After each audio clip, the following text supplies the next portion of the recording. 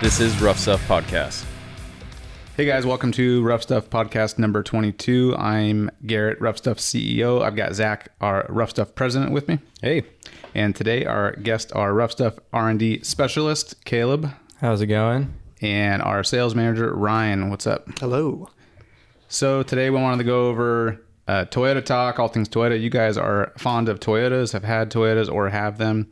And we thought it'd be a good opportunity to come and bring you guys in here and just and chat it up. So, if you guys want to run through what Toyotas you have or have had in the past, that'd be cool. I got a 1986 Toyota pickup, single cab, was a long bed, bobbed 14 inches out of it, 3-link in the front, ORI struts, and then Chevy 63s in the rear, 37-inch tires. Pretty basic Toyota build. Sweet. Standard SOP. Yep. And then I just sold my 85 4Runner last month. I had it for about 12 years, but had all the goodies in it: air lockers, dual cases, exo on it. Just ran 35s and all chrome ollie shafts, all the good stuff. Sweet. And then so that's been your crawler since day one, right? Or you said you had a Jeep or something, right? Yeah, I had a Jeep for about a year. I broke it so often that it never really made it to a trail. And after a year of that, I kind of got rid of it. And my brother had a Toyota pickup at the time, so it kind of talked me into going and getting a first gen 4Runner. Sweet. And I was very happy with the decision. Why do you pick a runner over like a pickup? It's just my brother had a first gen 4Runner at one point when we were in high school, and I really liked it. And after going from a little Jeep Wrangler, I wanted like a little bit bigger of an SUV. Mm-hmm. So yeah, that was the one to go to. Sick. And the removable top. Yeah. Full party. Yeah. Totally. I guess, yeah. And there's another seat. I guess you can fit some other people, which is convenient, which is also inconvenient too. Some people like that. Yeah, some people don't like that. Yeah, I mean, if it had 4 doors, it'd be easier. But yeah, trying to, squeeze more people into that back seat, it was a pain in the butt unless it was summertime and running it without the top. Yeah. So model of choice and why? Like what would you, is what you have now what you prefer, or what you have had in the past? I would have kept it if it was what I preferred, but I sold it because I'm kind of looking into getting something with a little bit more, go power. Yeah, something with a V8. I'm probably gonna do something custom. But I mean, an ideal Toyota would be a second gen Tacoma. 4-door short bed pickup, and if I can even afford to build one of those. I think V8s fit in the engine compartment, don't they? Yes, they do. Yeah. I didn't want to. I'm trying to keep it somewhat street legal, and dealing with the California carb compliance wasn't really working for me. Doesn't your dad live in Idaho? He does. Yes. What about you, Caleb? I actually prefer the first gen body style on the Toyotas, but they're hard to find. That they're not all rusted out. So yeah, the second gen just happened to be a good deal and came at the right time. So that's what I went with. But the frames are a little stronger on the second gens too. Mm-hmm. But for me, the Tacomas are just too expensive to be building. What year are the first gens? Do you know, or where's the break at? 79 to 83. I think. To 83. Yeah, and then second gen started at 84 and ran up to 88, 89, depending on if you had the pickup or the 4Runner. Yeah, gotcha. Yeah, I had an 83 cab. Everything else was Frankenstein, whatever, Yeah, mainly tubing. Yeah, or 93 motor, 91 harness, and wherever I can find some stuff. But yeah. What about rough stuff? Gear, what were you guys running on your rigs, and what do you got? On my 4Runner, I just had the spring hangers for the 63s in the back, and then the front leaf spring hangers, and then just U-bolts and top plates. Everything else I just had kind of a custom built cross member just made out of square tubing, and then exo cage just made out of DOM. I had a full 3-link kit on the front of my truck. Our shock hoops, motor mounts, when I rolled, broke my motor mounts, so had to put those in there. A lot of people don't like them because they're too stiff, but I like them. Puts all the power to the ground. And and in the rear, yeah, Chevy 63 hangers, shackles, U-bolts, all that fun stuff.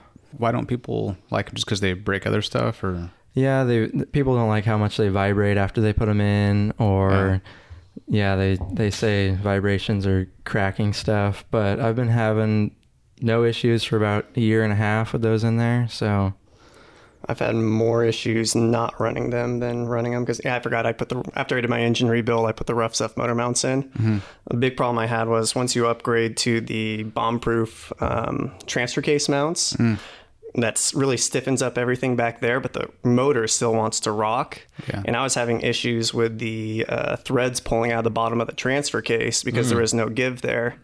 I ended up having to Healy coil that stuff to get it back in there. And then as soon as I threw those, I had to do that a couple times with the bolts pulling out. And as soon as I used those motor mounts, never had a problem with them again or loosening up or anything like that. Good to go, huh? Yeah. And you smoked a motor on that thing on the trail, right? Yeah, a couple, yeah. Yeah. You know, the Fordyce River crossings can get deep sometimes. And I was not running a snorkel at that time. Gotcha. Ryan, you're a big Marlin Crawler fan, right? You know Marlin and Mike, and yeah, you've been out to the roundup a couple times, right? I just found all my little badges for them. I think there was like 6 or 7 of them that I've been to. Oh, hell yeah. Yeah. Hell yeah. What about, is there like a best Toyota you guys would say like for wheeling? Like as far as like wheelbase or just like stock? Like if you were to get another one or tell someone which one to buy, what would you guys recommend? I guess it kind of depends on their budget, but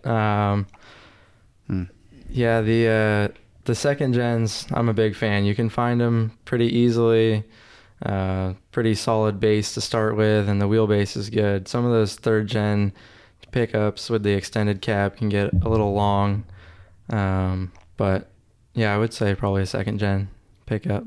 So are all second gen single cabs then? No, I have there are extended cabs? Yeah, I have another 86 cabs. Mini truck extended cab. The two-wheel drive, that's right. Yeah, that is extended. Gotcha. Do you have dual cases in yours, Caleb? I do, yeah. I have the Marlin 4.7 kit in the rear and then just a stock 228 front case. Gotcha. And what do you have on yours, Ryan? It was the 4.7 in the rear and then 228 in the front. Yeah. And so I never did the 4.7, so like what's the benefit of doing that? It's like, dual cases just in one case. And then I liked having that 228 gear just for like snow runs. Yeah. You're not revving up that engine as high and can get a little bit more speed in certain spots. Mm-hmm. Yeah, I don't know. I don't know if I like my 4.7 or not. It's good in sketchy scenarios when you don't want to roll back and you can literally let the clutch out while you're still on the brake and it won't stall. But other than that, it's really, really slow. So yeah, I don't even like. I think I wheeled most of the time in just single low, and then I would just like every once in a while throw in double because I got tired of going that slow. Right? Yeah.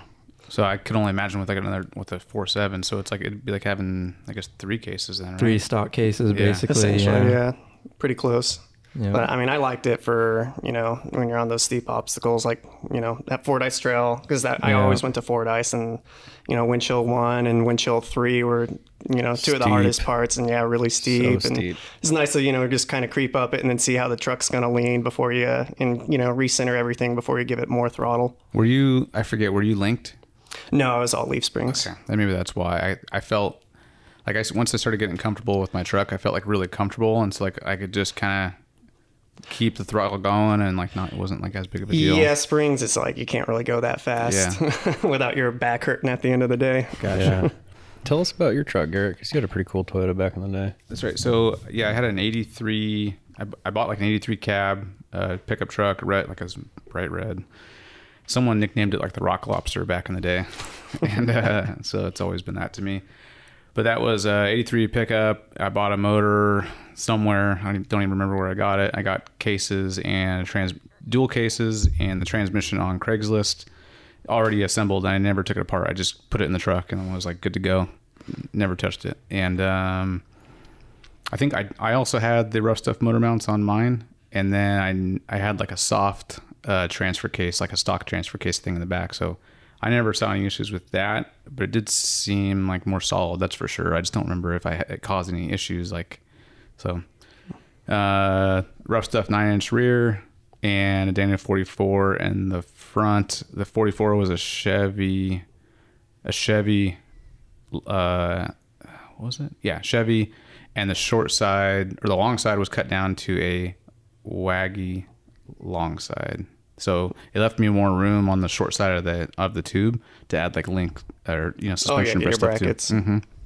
Yeah, and then but it made it narrower to where it wasn't like a full width, right? So I think it was like 63.5 or 64. So it was like FJ80, I think, is about that wide. Yeah. Tacoma width just about. Or JK even, I think, is even that too. So yeah, and I ran 35s. 3-link in the front, a 4 in the back. Oh yeah, 3-link in the front, 4-link in the back. Kings on yeah. all corners. Yeah. Yes. Yeah. I think I had 6. We made a mistake on the ordering. I just didn't communicate clearly enough when I ordered it, so I just threw them in there. But I got 16s and 14s, so I put 14s in the front and 16s in the rear for the Kings. Oh yeah. Yeah. It works. Yeah, and it ended. I wanted it to be street legal, but it ended up just through the process of one thing leads to another. One thing leads to another. Yeah. Oh well, if I did this could happen. Oh yeah, and I decided that the bed was just in the way and the rear of the frame was in the way, so I back halved it, and that just made everything simpler and it looked cooler, but I lost a lot of storage, so I had to towards the end I built like a storage up really high on the very back end for like a cooler, like a grate thing. I don't know. The essential stuff you need. Yeah, and that thing was cool actually because it was just super high. Put weight on the back, and yeah, actually have room again. And they had a fuel cell instead of a tank. Yeah, that was a cool truck, man. That was super cool. Yeah, I miss it sometimes. Until you have to work on it. Yeah, until I have to work. I tried to spend time and money on certain things, so I didn't have to I never wanted to work on the trail. I'm I just wanted a freaking wheel, So I did the Yukon axles and ARB, and I did the Yukon U-joints that were lifetime warranty, all that good stuff. And then I think I did Dutchman rear axle shafts, and had Dina over at Performance Cryogenics spline them for me. Nice. But yeah. Speaking of different back halves and different situations, what do you guys think about dove nosing or dovetailing? You didn't do that on your pickup, did you? No, when I had the bed cut apart for the Bob, I was sitting there staring at it. I'm like, well, if I'm going to dovetail it, now's the time. But it's a lot of work, especially to do it right. The bed corner comes in at a 90, and as soon as you dovetail it, you got to try to figure out how to open that corner up so it's not 90 anymore. Otherwise, it just goes into, I don't know, it just looks a little weird. So no, never did it. But I do like the way it looks, and it gets the tires out of the body panels. So, is that your first time doing body work? Yeah, it was definitely. I'm I don't know what I'm doing, but we're just gonna go for it. Did you? And you just MIG weld and MIG tack everything? Or? Yeah. I put 023 wire in my welder and just tacked it, and I had a bucket with a rag in there and just quenched it every now and then, try to keep the heat out of it so it didn't warp the body panels. Mm-hmm. I did some body stuff back in the day, just helping a buddy build a truck, and we TIGGed everything and did I forget the name of the welding wire, but it's like silicon bronze or something. Okay. And it's brazing almost. It melts before the steel melts. Okay. So you're soldering essentially. It's super super easy. And so and it's softer I think too. So I think you can sand it easier and stuff too. Yeah. But we left it all raw because it was just a race truck. Yeah, it's still not finished mine. It's all rusted and unpainted, so whatever. That's how it goes, right? Yeah, I mean, there's more important things to be working on. Did you answer that question? Oh, I mean, I like to carry a lot of gear with me, so when you dovetail it and all that stuff, you kind of lose room for all your stuff. I usually like to go out for 3 to 5 days at a time, depending on where I'm going. Yeah. Makes it a little bit harder.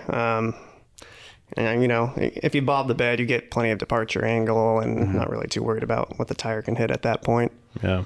What about single cab, extended cab, crew cab? I know crew cab's the new ones, but what do you guys prefer? Not single cab, right? Yeah, I mean, my brother had a single cab forever, and he was just like done with it afterwards. He's like, can't keep like, he tries to keep stuff that he doesn't want to get, wet or dirty inside the cab. But it's just like if you have a passenger, like your sleeping bag and pillow and all that stuff's not going to be sitting there. So, yeah, definitely at least an extended cab. Ideally, nowadays I want to do like a 4-door build, and then just have that short box pickup bed just for some gear to fit in. Yeah, that'd be sweet. So if you're running stock axles on your Toyota, like what tires do you prefer, or what would you run? What size tires? Size. I've broken way too many shafts on 37s, so no bigger than 37s on Toyota axles for me. But I hear guys pushing 40s all the time with no issues. I don't know if they're better at driving than me, or I don't know what's going on there. But yeah, I've broken like 3 or 4 shafts. On the all front or rear too? 3 front shafts. Yeah, so 3 shafts and all fronts. All fronts, yeah. No rears yet. So, man, you see the guys with the 40s, and it looks appealing because you got a fucking mile of ground clearance. Yeah, it's almost as much as like a portal axle. Like it's crazy. It's insane, but it's time bomb. You only got so much longer until it's gone. I liked my 35s because it was kind of like bragging rights too. It's like I get up suit bowl with 35s. Well, that's why 12 years I ran 35s and did pretty much every obstacle at Fordyce on them, every obstacle at Rubicon, and some of the stuff down at Hammers with it. Mm-hmm. It's like 35s on Toyota axles, you have like same ground clearance as 1-tons on like 38s or something. So it's just like good ratio. Yeah, and it's like you don't really break anything with a 35. Like as soon as I put lockers in it, I'm like, all right, as soon as it's locked, I went all chromoly parts in it. And because like I wanted to overbuild it and I want to spend my time wheeling it and not fixing it out in the middle of nowhere. Yeah. So you're saying 30, no bigger than 37s, Caleb, on stock axles. Yeah. And you're saying the same thing, like 35s, you're cool with that? I mean, I didn't keep my stock shafts after 35s, but I'd say 33s on stock shafts if you like to play. I'm on chromoly shafts too, so that definitely helps. But I also made the mistake when I bought my front axle. They asked me if I wanted a 27 spline or 30 spline shaft. And at the time, I thought that was going into the carrier. And I'm like, well, I don't want to have to buy a new carrier, so I'll just do the stock 27 spline. But it turns out that that's at the Burfield, so that's my weak point. And it's all been Burfields that break every time. So go with 30 spline. Yeah, but I haven't even twisted the 27 spline either. So I don't know. It's always you're just breaking like the stub shafts essentially, like the Burfield? Actual like bell on the Burfield expands, and then the bearings just blow up inside of there, and it all comes apart. Interesting. Yeah. And that keeps happening again and again? Yeah. Damn. Is it always when your wheel's fully turned? And bound up? No, the first one was actually my shakedown run at Prairie City. I was in the mud. I was turned all the way, and it was a shakedown run, so I don't know if the steering stops were set right. And I heard a big pop, and then the tire wouldn't turn anymore. So that one, whatever, stuff happens. But the other two, I don't know. I didn't think they would break. I was actually at Fordyce for one of them, just going through a little like dirt section before you get to a river crossing. And I thought I heard a pop, but I didn't really think anything of it. Just kept going because I wasn't in a gnarly section. I'm like, shouldn't have broke here. So I just kept going. And then I tried to go up this like literally a dirt hill, and it wouldn't go up. And I'm like, hey, is that front tire spinning? And they're like, nope. So there's another shaft gone there. And then Rubicon, I was at the little stairs going up the slabs, and I like third gear, 3,000 RPM clutch drop. And yeah, that'll do it. I mean, caught traction and like went up the wall, and when all the weight landed down, I heard another big pop, and that ended my weekend. Dude, the slabs have not been good to you. No, never. I don't. And everyone's always like, "Oh, Rubicon's a freeway." I have all my problems at the Rubicon. I've even at the second time I went after I rolled, I was headed to Buck, and I lost one injector, and then two injectors. Oh, I remember this. And then three injectors. And I drove from the Rubicon to Cool for 4, almost 5 hours on 1 or 2 cylinders. And I had to get towed by a few trucks. One guy even pulled me. He had a trailer hooked up, so we just hooked the strap to his trailer, and he pulled me in the trailer. Yeah. Rubicon always gives me problems. If you had, let's say, aftermarket shafts, and you felt solid there as far as strength inside the Toyota axle, would you still stick with like 37s, or would you guys bump it up or? I'd probably do like a 38 max if you had all the goodies in there. You know, like 25 millimeter trunnion bearings, and then, you know, the 30 spline axle shafts, probably 38s. I mean, you'll still probably fatigue them over time and end up breaking something eventually, but that ground clearance. Yeah, I mean, I think the axle, the next weak point is either the pinion or it's going to be the hub studs or the hub. So Yeah. I wouldn't push Toyota axles past a 38 like Ryan's saying. Yeah, I feel the same way. And then you guys were street legal, right? Or are? Yeah, and was. are. Yeah, Yep. mostly. So what ratio are you running with your tires on the gears? So I was 488, and it was fine until I added the Exo.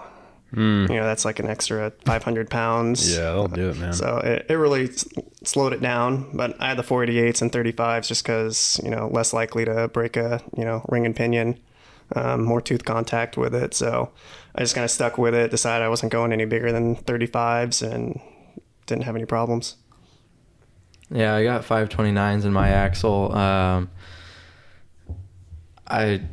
It works perfect for the 37s, but like Ryan's saying, you're definitely not much ring gear and pinion gear contact there, and the pinion gear is getting pretty small, so you're asking to break something. But I had 589s in mine. Oh, but you had the Ford 9-inch Had the Ford and 9. the 44. Okay. 44. Oh, you get any I think ratio you a little want. bit bigger. I think the pinion was pretty tiny in the 44. yeah, I was going to say, the 44 has got to be similar to a Toyota axle, so... The ring gear, I remember Trevor up at WFO did that for me. I think he was saying it's super thick, like 2 to 2.5 inches, like thick overall, and the pinion's just super tiny. Dang. But I did that because I bought the Ford 9 with a Detroit locker in it from Phil over at Liberty Mountain. Oh, yeah. And he was doing something else. So I bought that for whatever. I'm like, that's perfect. I don't have to spend any money on it. And then I just geared the front to match. Nice. But What kind of lockers do you have in your truck, Caleb? The front is a good old Miller locker, the old welder. Nice. The rear's got a Lockrite in it. I haven't had any issues with the Lockrite yet, but wait, you welded the front? yeah. Okay. Everyone says not to, but I highly disagree. Are you running hydro assist? No. Oh. I think your Burfields disagree too. Yeah, I know, but We may have found the culprit. here's my thing. You know, if you have even a Lockrite in the front, when you're trying to turn, it's under stress, so it's going to be wanting to lock up. So I don't know. I just felt like unless you have an ARB, there's really no. I'd rather be open in the front than weld it personally. You know? Yeah. No, but dude, just have your Codog just unlock your hub. I do. I run around in 3-wheel drive until I need the 4-wheel drive, which is probably another reason one shaft always breaks before the other because it's got more stress on it. But that's actually how I think the one at the Rubicon broke on the slabs, because after I wheeled out a Ford Ice, that was 3-wheel drive all the way out. So there was a lot of fatigue on that one shaft. I changed the broken one, but left the other one, went wheeling again, and broke the other one. So There you have it. So what Toyota specific products do we have? Rough stuff. The motor mounts like we talked about. And then we got the semi-float bearing cups for the axles if you're doing custom axles. And then the full float flanges. We got a few of those left lying around. And you just did the video on the frame plates. Yeah. Yep. Frame plates. Those are cool. What else we got? That back truss for a factory 86 to 95 housing. We have a top truss too for the front, I think. Oh yeah, the short top truss for 85 and older housing. So is that something? Are all those things something you guys like? I guess while you're in sales, like, is that something you recommend the people, or is it like pick and choose on the build, or? You can kind of pick and choose on some of the stuff. The frame plates, I would definitely run. My brother and I both have ripped shock hoops off. It's all the weight's on leaf springs, but the shock hoops still peel off that frame. Yeah. So, and especially if you're going to do links and coilovers, that's putting a lot more stress on that frame. So definitely do the frame plates. Yeah. So even if you're not doing frame plates, it's like box the frame, right? Like somehow. Yeah. Or not box it, but plate it, right? Yeah, you need some kind of plating where your shock or your tower is going to be connected to, because that takes a lot of stress.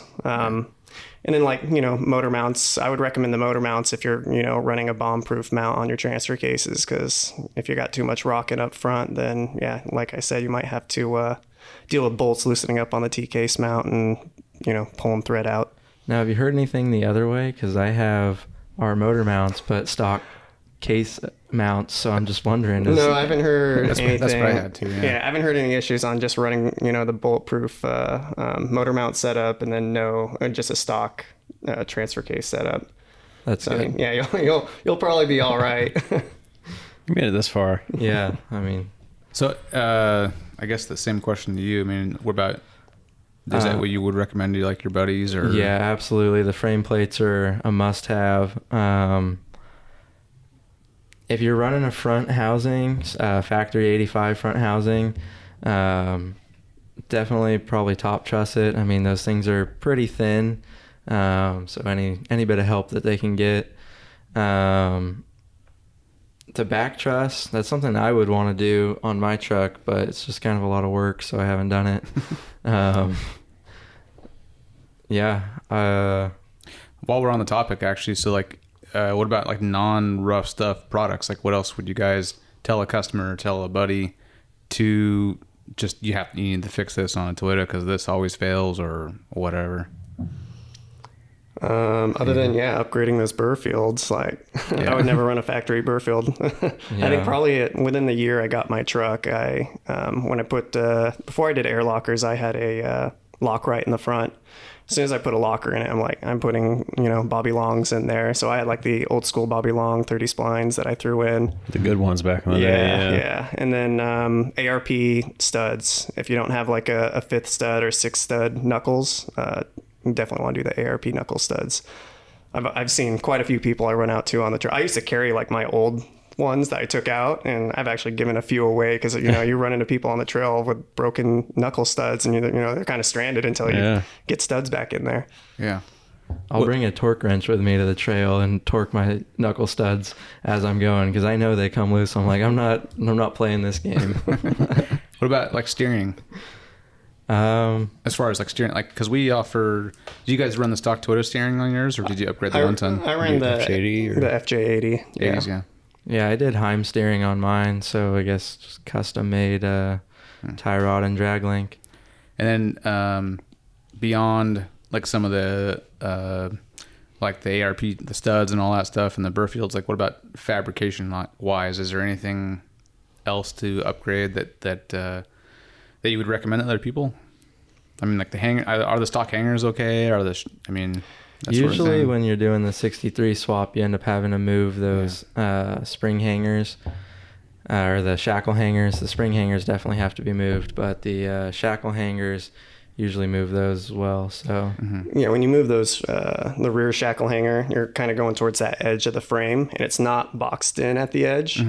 On mine, I never boxed it in, but mine ended up folding up.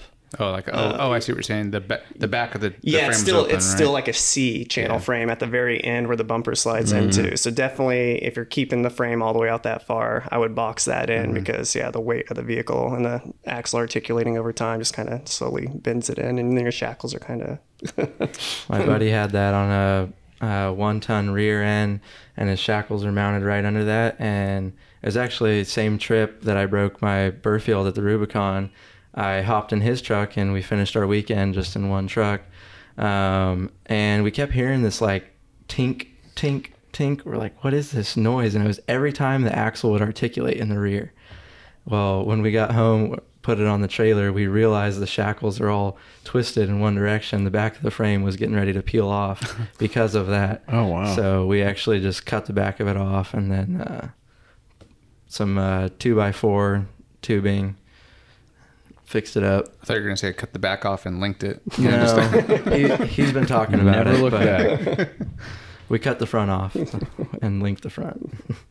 Why Toyota, like over like Jeep or Ford? I mean, just preference or for you guys? So they used to be more of like a budget vehicle, like within the last 10 years. Yeah, like, not anymore. yeah, prices have just gone up. But yeah, back in the day, like, you know, you could do a lot with them for, you know, on just factory parts. Like you could do a lot with them. They were made pretty strong. Yeah. And then, you know, Marlin came out with the dual cases. And, you know, once you run Changed dual the game. cases, it's just like you never want to have a single case again. Yeah.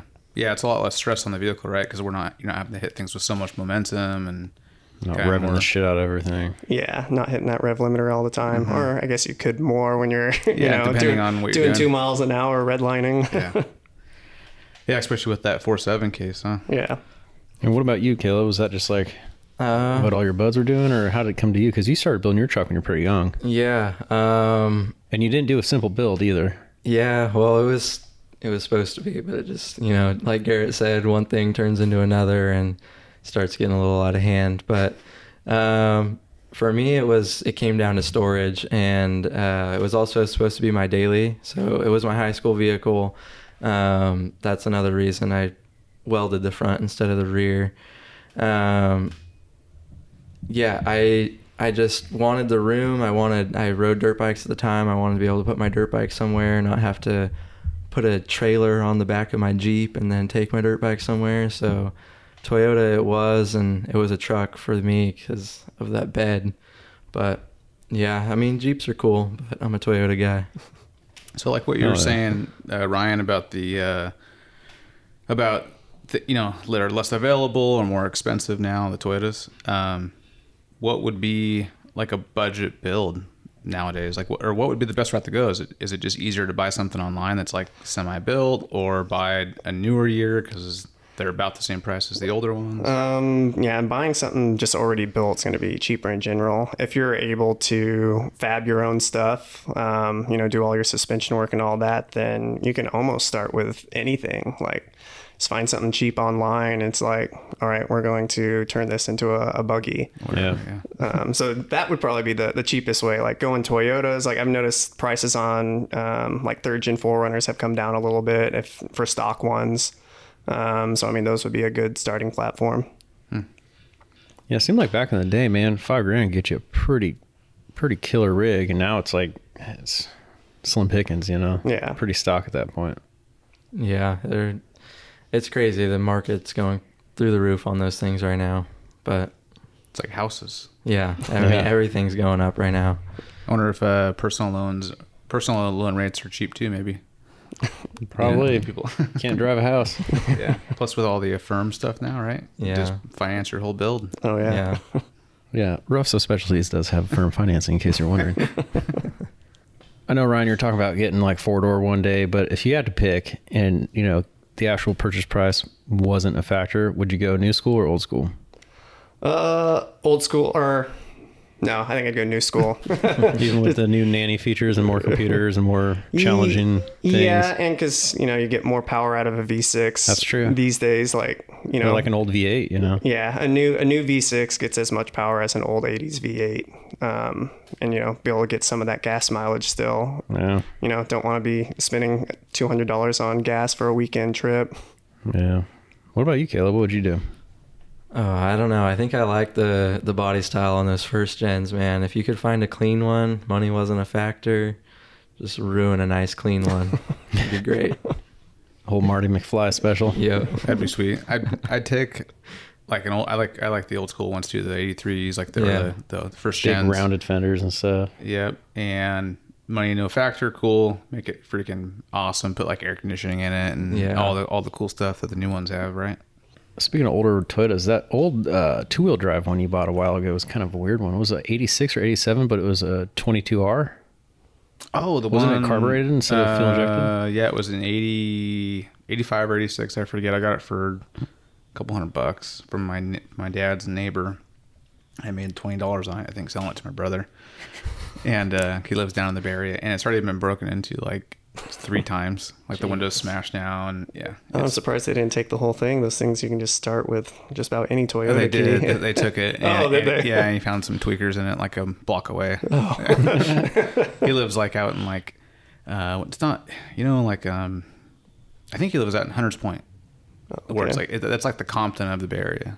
Yeah. It's deep in there, yeah. Not the nicest. He sends like, I see like Instagram stories on his page where like, one the other day there was like a car burning like right outside his like hilarious. Shop, and then the next the fire department's there putting it out, and the next one there's just some tweakers pulling all the copper wire out of it in a matter of like an hour. Oh my God. So awesome. Yeah. The story unfolds. So he's like, yeah, he sent me a photo of like the truck window broken, and he's like, I'm moving.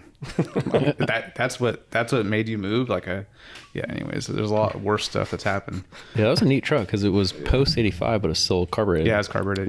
They kept carbureted around until 88, I think. Really? Yeah, it was still an option for like the base model stuff. Yeah, on the two-wheel drives, when I was trying to find a two-wheel drive, that was the hardest part. I wanted the EFI, but it seemed like every two-wheel drive I found had carburetor, and I'm like, ah.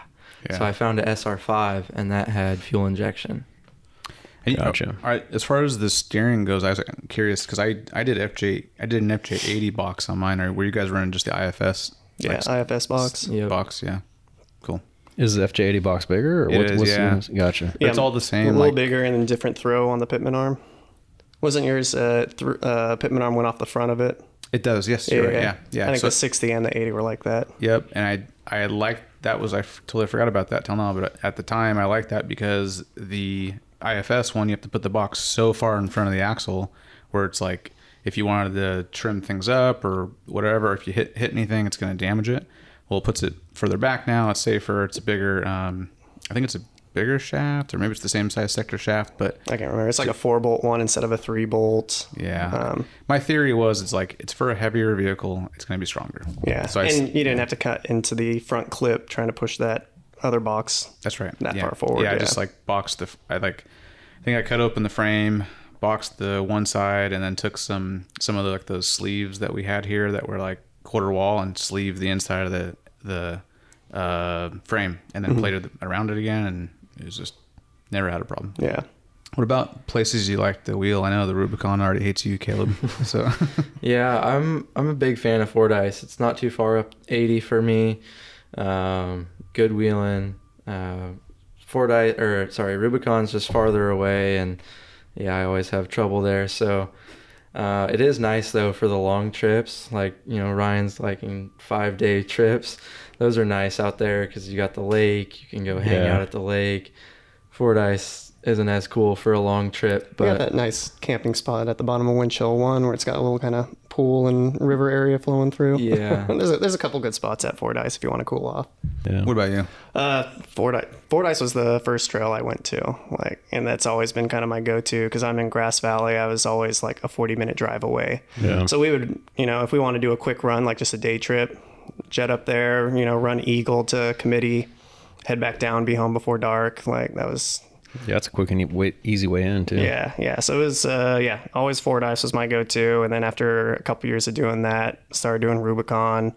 I think maybe my first time at Rubicon may have been at one of the Marlin Roundups I went to. But it's always good to go with a bunch of people that have been there before and know what's going on out there. Have Toyota knuckle studs. Yeah, everyone's got Toyota parts, so if something happens. Is there any places you guys still want to go wheel that you haven't, like on the bucket list? Yeah, definitely like Moab. I mean, I've been out camping at Moab, but this was like when I was, a kid with the family and, just going sightseeing and stuff. So Moab, I can't remember what that forest up in Oregon's called. But I hear they got some pretty good trails up there to check out. Oh, with the huge rock gardens where it's like a football field of rocks. Might be. I think it starts with a T. I don't remember the name, but yeah, Oregon definitely. I know there's a few other trails further out east that once I get a good tow rig, it would be nice to drive out that Yeah. far. What about you, Caleb? Moab definitely is another, one. You were just out there, right? I was out at Sand Hollow. Oh, Sand Hollow. Yeah, Gotcha. so similar, but yeah, I want to go out there, see how the truck does on the sandstone, and I don't know. I don't really think I have another one other than Moab. Did Barrett last year. That was cool. Yeah. Yeah, Moab but is, Barrett's just closed, or they were closed for a few seasons, and I think they just finally started reopening it. yeah. So yeah, I think Moab's number one for me, but I don't even think I have a number two. Yeah, Moab was pretty cool. We went there for a couple of years just for that event, the Yeah. Easter Jeep Jeep Safari. Safari, yeah. Yep. EJS. And one year I was there. You guys remember Jason Ratcliffe that started making those 69 axles? J-Rat. The Dana 60. Oh, yeah. with the Oh, 9-inch I know the thirds. name. I've never met him, though. Yeah, he was there, and he's like, "You want to drive my Toyota up Hell's Revenge?" I'm like, "Okay." So I got to do that. That was cool. I guess Moon Rocks would be another one for me. I've never been to Moon Rocks. Really? Yeah. Oh, Yeah, it's it's so like- close, That's man. like that was actually that's my favorite place to wheel, because it's especially with like a linked rig. It's like really technical, and like it's smaller, so it's not like trail wheeling, but it's more like there's like unlimited lines, and you can. That's like the party. It the definitely can be, place. yeah, Big yeah, party yeah, area. especially if you go on like Memorial Day or whatever. Well, and you can bring anything you want. You bring a dirt bike. You Yeah. bring a Vespa and have a good time. You do whatever you want. That was the other thing I liked about it too, where you could bring whatever you want. You could break and then just pull yourself off and go home, like because you're at your campsite. So yeah, that place is cool. I And you always can hear bring big people. trailers and stuff too, which is nice. Yeah, I always hear people talking about that. Oh, I just break and back my trailer right up to the rock and Yeah. go home. I'm like, yeah, that's a good point. Yeah, it definitely can get sketchy out there though, because it is such a small confined area. Yeah, people can party hard, and People get hot headed out there too, yeah, man. and you gotta like watch out for just people doing dumb things, or I think I don't know if I was out there, but it's either I was out there or I heard a story of it. But someone got like pinched between two vehicles one time because they were spotting and being drunk, and Dude, every Memorial Day, someone Yeah. gets smoked out there. Yeah. Yeah, Pretty much it's- every year. Sometimes a couple. Yeah, it's There was like 2 horrible. years ago, it was like 3 or 4 people. It's crazy. Life Light's like always out there. And especially with like the coming up of the side by sides. It's Oh, like yeah, everyone's going faster. You get Joe Blow, dude, that's never wheeled in his life. Just bought a huge toy hauler, a huge truck, and the biggest side by side they can get, and they're just doing 100 miles an hour through camp, What about any good wheeling stories? I mean, not really, other than when I rolled. Yeah, Let's hear that one. I don't think we got to hear that one yet. I was first trip to the Rubicon. It was for my graduation from high school. Me and like 2 or 3 buddies went out there. We left late, so we got there at like midnight. Aired down, got on the rocks, and made it out to the slabs. And first time there, we could see like the little markers on the ground, but we weren't sure exactly where to go. And we ended up going off the slabs in the wrong spot. And so I rolled. There was like a big break in the rocks, and when the front end dropped, I felt the rear end start picking up, and I stabbed the throttle trying to catch it, but wasn't quick enough. It had an automatic in it at the time, so the gearing wasn't as low. And then, the delay and the torque converter and all of that. But Is that spot that's like, I guess I would call it like a little S-turn spot where there's like a drop off right when you start the slabs? yeah, so right after you get out of Gatekeeper, you kind of turn left a little bit and go down the slabs. I stayed too far right, and I kind of went straight out instead of to the left. And yeah, there's a big split in the rocks. And actually, my side had like a 2-foot drop, and the passenger side, I asked my passenger, I'm like, how's it look? He said fine, but he didn't tell me it was a ramp. So my front tire had a 2-foot drop, but his side had a ramp. So it picked the whole vehicle up and flipped us over. Yeah, it looked fine. Yeah, It's it gonna sounds go like up. that side was fine. Yeah, it sounds like it was your side. Yeah. I came up to it square hoping front end would drop and then the rear end would drop and we'd be fine because you're already on the slabs, you're already a little off camber. Yeah. But yeah, he had a ramp on his side. That made all the difference. And you didn't have a cage in that thing either, huh? No, yeah, Oh, man. and stupidly enough, wasn't wearing seatbelts. Oh, Caleb. Yeah, I know. We literally just got back in the truck. They got stuck in gatekeeper, so I was out of my truck. Me and my passenger, is my little brother. We got out of the truck. We hopped back in, and yeah, just didn't put on the seatbelts. When I felt it start going over, I mean, I grabbed my little brother as hard as I could, and I wedged myself into the steering wheel, and no one got hurt, but truck and all of our camping gear went everywhere. Yeah. Yeah. We had like our Pepsi's like 50, 100 yards away. I mean, they were just everywhere. What about you, Ryan? Yeah, I would say my worst trip was probably at Fordyce, our most memorable. It was me, my brother, and Greg from Rock and Road. It was like 8 years ago. I think I was on my second engine at the time. But it was like November, and we're like, hey, let's just do a quick Sunday run up to Fordyce. We'll make it quick. We'll start at Committee and we'll go down trail to Eagle. And, we get to the trailhead, it's starting to rain. We're like, oh, this is fine. Get to the first river crossing. Oh, we're still good. Like, everything's good.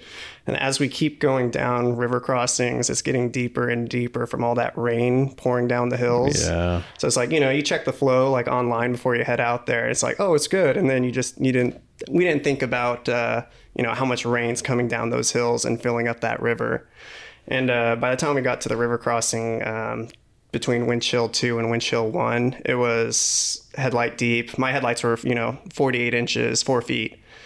And so, Greg makes it through in his Jeep TJ, no problem. My brother goes through. His rig was still carbureted at the time, so his intake was, up on top of the engine, no problem.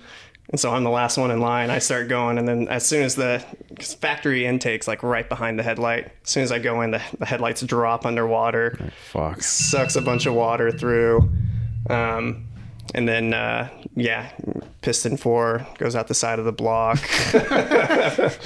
And so at that point, they had to turn around and come back across the river while going around me. I was like, in the good spot to try and get across. So like they floor past me, like bumping my rig as they go by. And, we spent 6 hours getting it out of the river just to Windshield 2.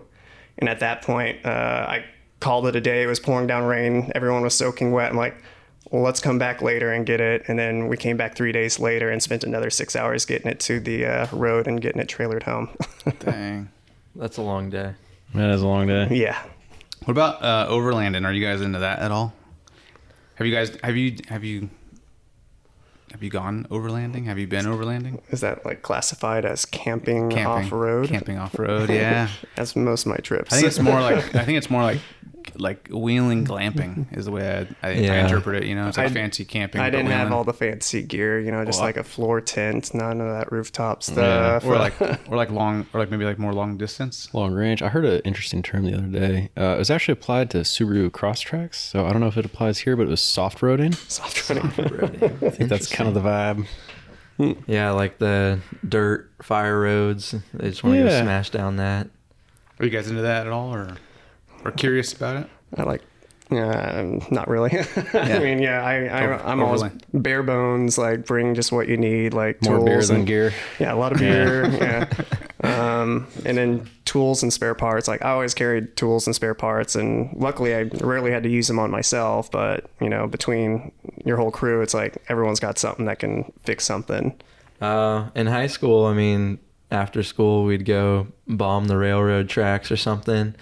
But it's always stupid stuff out there too, man. Like I get water in my distributor because I think I can go through this big mud hole. That doesn't end up working out. I got a clogged injector out there one time too, and then I was going home on 3 cylinders. So I don't know. Seems like the easier stuff hates my truck, and the hard stuff, it's all good. Eats it up. Yeah. So go to Moon Rocks then, I guess. Yeah. Just avoid the people there. Yeah.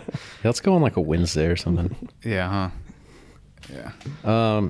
So one question I got, Rough Stuff is quite the solid axle based kind of company, but IFS has been coming up pretty hot. What do you guys think about the more performance long travel IFS, or like stuff Big Mike's working at over at Marlin with the, super tough long travel, high clearance stuff? What do you guys think about that? I mean, is that something you guys would maybe in the future, more modern vehicle, ever consider doing something like that?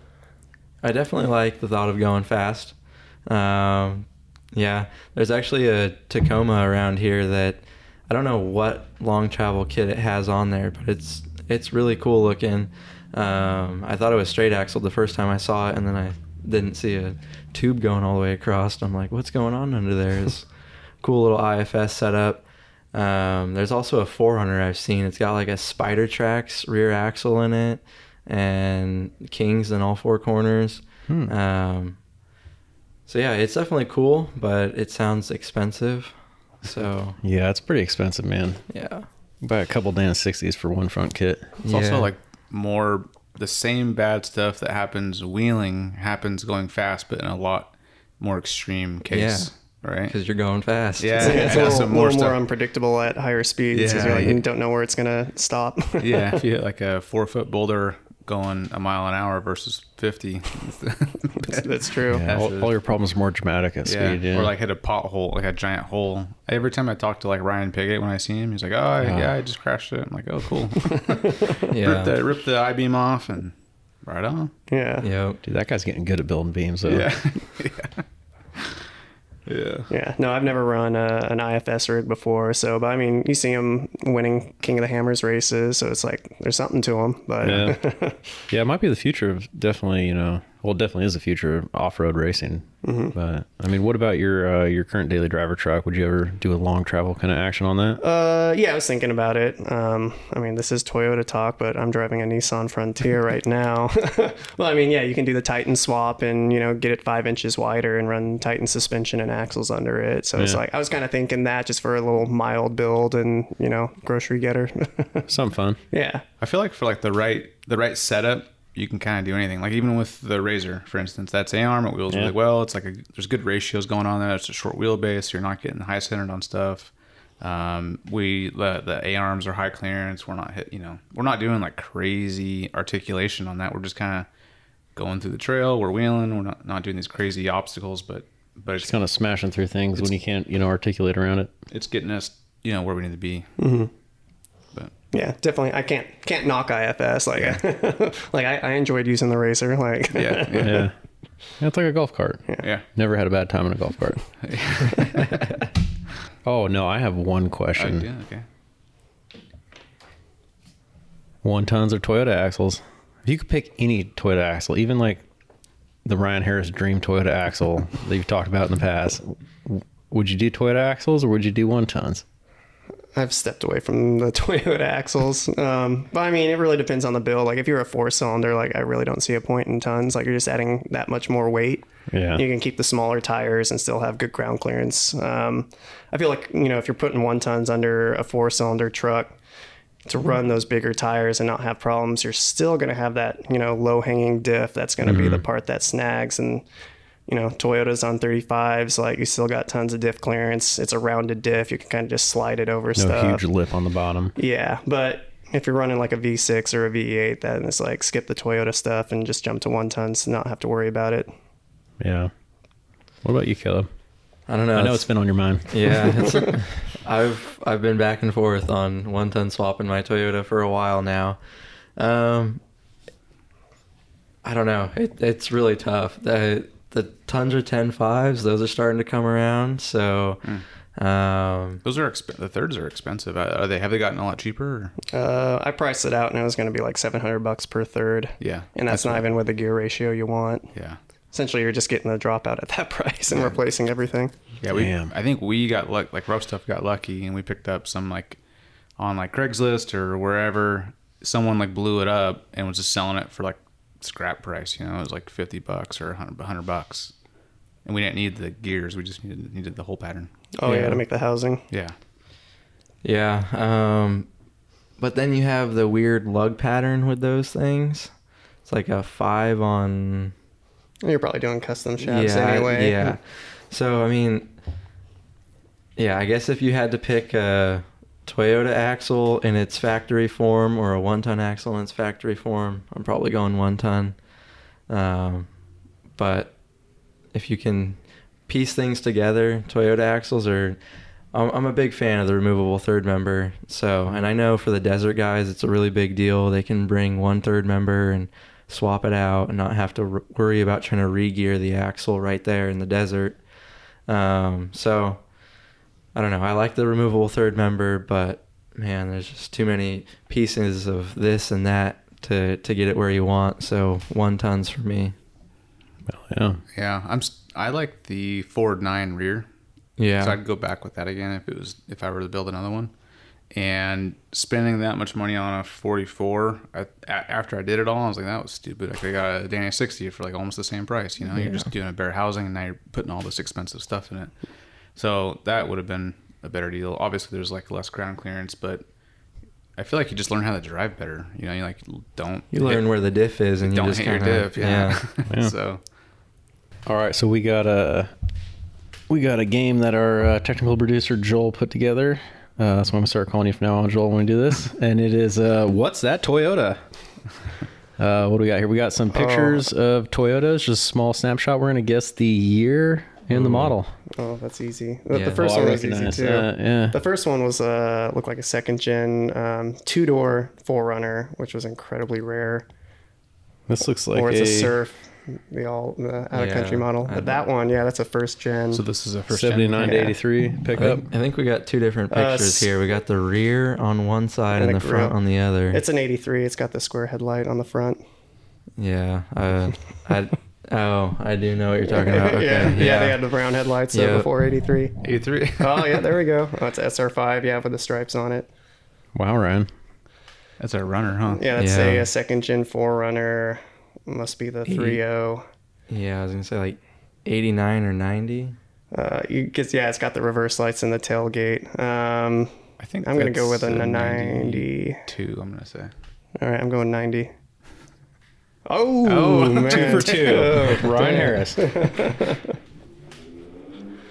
Oh man, it's just a round. This looks headlight. like a FJ80 or a FJ40 headlight. Yeah, it's definitely FJ It's stuff. got the round bezel. I see the bezel. It's got to be I a think 40. my 83 Toyota, though, had round headlights, I think. It did, but Didn't I have don't- that bezel, Yeah, though, it wouldn't right? have that white bezel around it. I don't think. Oh, no. Yeah, So that's yeah, probably right. that's got to be like You're gonna hit us with something weird like a 55 or something, aren't you? I'm gonna say. Ryan's good. Well, it's All tough, these, man. yeah. The 40 was around for a long time. I'm just gonna say like a 70, 40. 71. Ooh. Dang. Ryan Harris. Yeah, he's good. Wow. Oh, that's a newer one. Oh, dude, Tacoma that's like badge? Tacoma or 4Runner. or that's like my Toyota Corolla steering wheel. Is that a RAV4? Yeah. That's my 2005 Toyota Corolla. Just got this one from the parking lot. Oh, 21 Land Cruiser. Okay. Land Cruiser. Oh, that's a new one, huh? I have not. cool. Yeah, I have not seen those ones yet. Yeah, I haven't at all. Dude, they only start at like $85,000. Get in one. Only. Yeah. Affirm. Okay, this one's Oh, tough. this is- We got the what are you two doing here, man? headlights, so this is gonna be like a Hilux of. Oh, that's gonna be maybe an FJ60. Are those the headlights on the roof? Like the roll bar? Looks like there's two of them right there, huh? Yeah, there's two, but there's some Toyota models that have double headlights. But no, the 60 was square headlights, so it's not a 60. I'm just going to guess and say 85 from Back to the Future. You know, gonna go- the roof. Oh, the roll bar with the roll bar with it, yeah. It's dual like round lights. 79 pickup. I don't know. I'm kind of leaning that way too. I'm gonna go with we'll go with a 78. Oh, 64 stout. stout. I was all right. wondering. Those I don't- things are super Yeah, rare. yeah, okay. They are. I saw one of these at SEMA one time, man. It was a cool vehicle. Yeah, I've only seen pictures of them. I don't think I've ever seen one up close. They're sweet. There was Super one rare. on Craigslist for sale for a while, but it was rusty and too much money. Was the one a couple months ago? I saw one a couple months ago for like blue and $4,000. Oh no, this one was gray, primer gray. No, this one was like the nice baby blue color, but it was a little rough. So That was a handful. Definitely not going to go up against Ryan on any Toyota. Got a couple of them, right? Yeah. So if you need to buy parts of Rough Stuff and you need them to be Toyota specific and need somebody to guess the model of what you're working on over the phone, ask for Ryan. Yeah. Send pictures. Yeah. I got this pile of stuff for my buddy.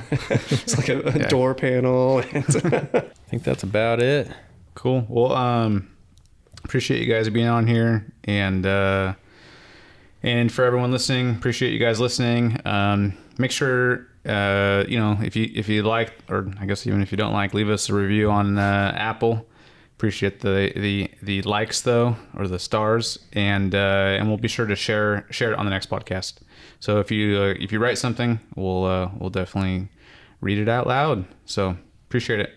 Awesome. Thanks for having us. Thank you. Thank you guys.